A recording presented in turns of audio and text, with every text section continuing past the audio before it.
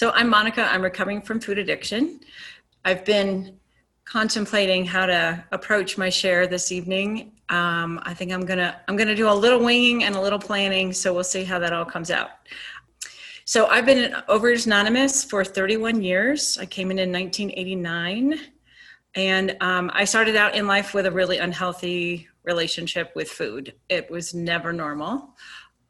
Really never. So when I was 4, I was in pre-K, and my mother got a call from the nursery school that said that I was hogging all the Oreos. And my mom might want to do something, about my eating and ask me not to hog all the Oreos so the other children might have some. So I was very attracted to sugar really early, and my parents put me on a diet when I was 6. And the first time was so fun because it was like something special and new and different. And after that, it was, misery. I was a huge sugar addict. I drank syrup from bottles. I went as far as drinking corn syrup. I ate brown sugar out of the box. I mainlined sugar as a kid, and I couldn't stop, and I didn't understand why I did what I did. As I got older, my food choices broadened a little bit, but sugar was always sort of a main point of obsession. So even if I wasn't overeating it, I was obsessing about it and thinking about it and planning about it. I gained and lost weight a couple of times. When I came to Colorado, I went back into like the 200s. My highest weight was somewhere in the range of 250 pounds. And I say in the range because at 242, I just refused to get on the scale anymore. And so I know it was higher, but it was somewhere in that range.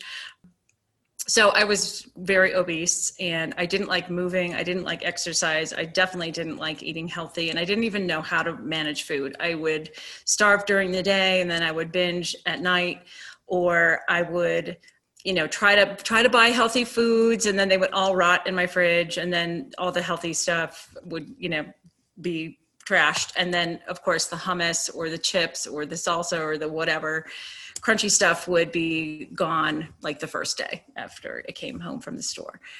So I came into OA in 1989, and my first meeting was in a convent, and literally little nuns were singing in the background, and I just looked around thinking, holy crap, how in the hell did I end up here? Wow. I was familiar with 12-step programs, and through a series of events, ended up hearing about OA through my mother.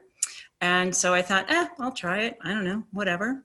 And so that was truly like I began the first step, the first meeting I walked into, because what I heard was I was powerless over food and my life was unmanageable. And that rang so true to me at such a deep level. I felt a weight fall off my shoulder, because I had been told all my life that I should be able to control food, that there was something fundamentally wrong and broken about me, and that I should be able to interact with food in a normal way. And what was wrong with me, then I couldn't. People tried to encourage me. I mean, in high school, counselors and friends and my parents, they sent me to fat camp. They sent me to Weight Watchers for years, and none of that worked because it wasn't getting at the fundamental problem, which was I was using food to cope. I couldn't handle life. I didn't even know I couldn't handle life because I just went to food. It just was an automatic, from a really young age, a really automatic reaction to too much anger, too much sadness, being uncomfortable, not being able to cope. So I got to OA, heard the nuns singing, looked around, and I found folks that I related to. So, the God thing was the next piece of the work. So came to believe that a power greater than myself could restore me to sanity. And, I've been raised Jewish, which also made being in the convent very strange. And I didn't really have a relationship with God. Like the rituals felt comfortable, and I was raised with that set of beliefs. Some of that still rings true for me today, but it wasn't a personal relationship with God.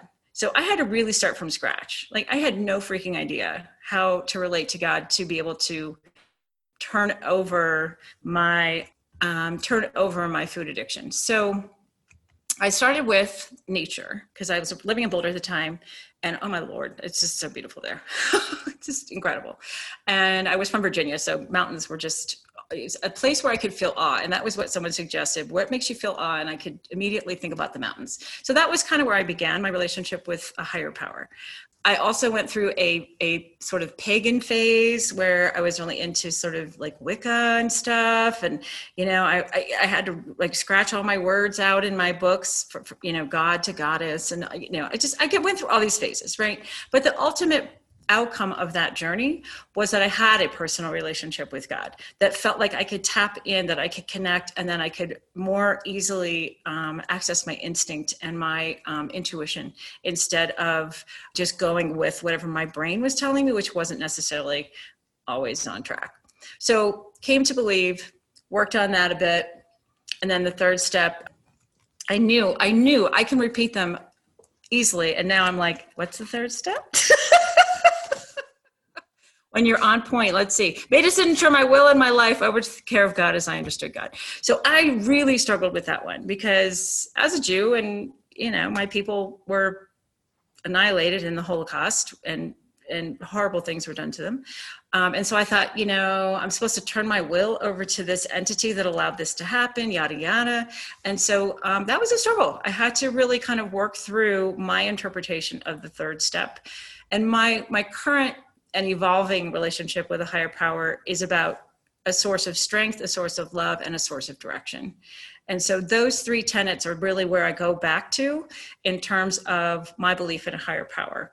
I have to let go of the whole concept around, you know, quote, God's will, as far as, you know, oh, she died, it was God's will kind of thing. Like some of that stuff just doesn't resonate for me.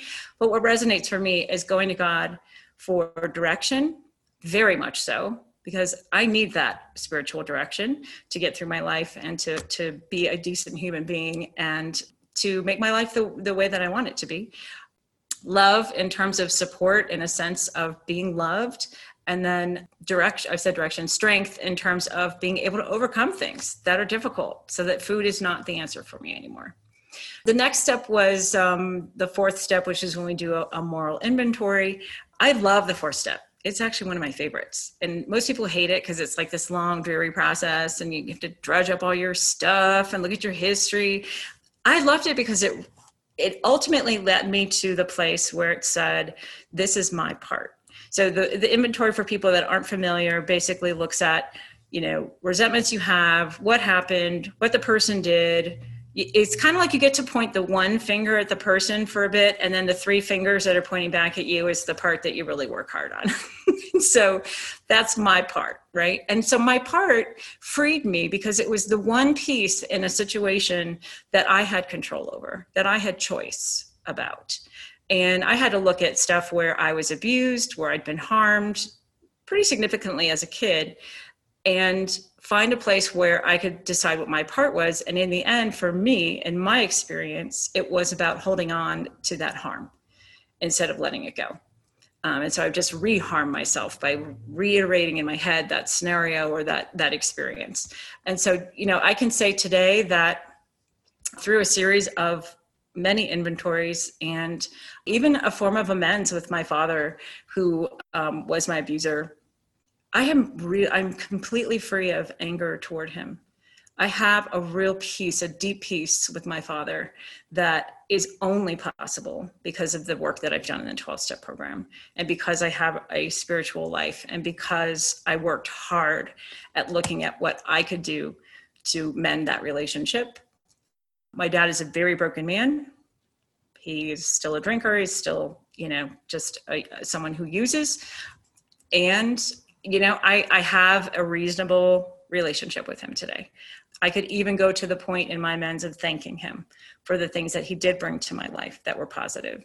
So that's the power of this program for me is, you know, oh gosh, this interesting, very heavy word came up, but for me, it was about redemption. You know, it's about going from a person who just can't cope and coming to a place where I can face my demons, where I can own my shit, where I can correct myself immediately when I step off wrong, where I can mend broken relationships and go back and correct it and make it better. Not always, but many, many, many times.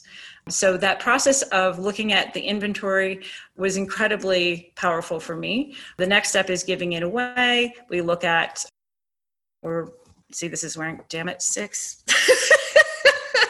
We're willing to there it is. We're entirely ready to have God remove all these defects of character. And I always thought, oh, that's the easy one. You just say you're ready and you're good. But actually, when I really dug into that step, there's a piece around, there are parts of our character that don't serve us in some respects, but in some ways that do. And they're harder to let go of because they're protective or they're in place for a reason. And so I had to do a lot of looking at why was my behavior showing up the way that it was. And if I wanted to do it differently, I had to look at kind of the root cause behind some of that. The next step is about humility, step 7.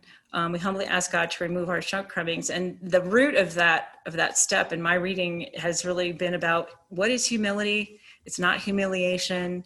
How am I humble when I approach life? And in terms of like today, my big lesson in my work and with my friends is not so much about what I know, it's about what I don't. And it's about owning the fact that I don't know a lot. And I'm open to learning and I'm open to listening to grow and to expand who I am in the world and to be a better person. And so it's kind of an interesting time in terms of understanding humility from that perspective of I want to listen and I want to learn. Step 8. Oh boy. I swear I can recite these by heart. I swear. Made a list of all persons we had harmed, became willing to make amends to them all. And so, again, that piece is really about the willingness to not only name our stuff, but then go and make amends and actually face the people that we've harmed or mend those relationships that are broken. And so I've had some incredible experiences making amends. It's been incredibly healing, incredibly freeing. I've had some funny amends where I went to Whole Foods and I tried to give them some money for food that I used to mix stuff in bags and then I would market the lower price, like 2 different kinds of nuts or whatever. Anyway, so I went back and I said, I used to do this and I need to pay you some money. And the guy looked at me and he goes, I don't know what to do for you. And I said, well, is there like a foundation I could donate to that's part of Whole Foods, or could you just give some money to a homeless person? I don't know. I need to give you this money. So he had to do all this research to figure out where the hell this money was supposed to go. We finally figured it out. And then, of course, I've had very serious, heavier amends to make as well. So the 10th step is really about staying current with where we're at. And that, for me, is, again, a really powerful piece of the program. I work with a sponsor. Oftentimes with that sponsor, I'm identifying the places that need work and need some cleaning up and need some addressing so that I can show up in the world the way I want to. Step 11 is about a spiritual connection and a spiritual practice. And something I discovered in the last couple of years is that it really doesn't matter what spiritual practice I do. I just need to do one. It doesn't really matter. I could chant, I can meditate, I can pray, I can whatever. I just have to be committed to it. And I finally found a practice that I could commit to, which for me is a practice of chanting. And so I chant almost every morning for about 20 minutes. And during that time, I say my prayers for other people. I've set my intentions for the day. And it just sets me in a really different space and has really shifted my life in a lot of really dramatic ways. And so again, I think if I hadn't been in OA and been oriented to a spiritual life, I don't know how open I would have been when this opportunity to learn about chanting presented itself.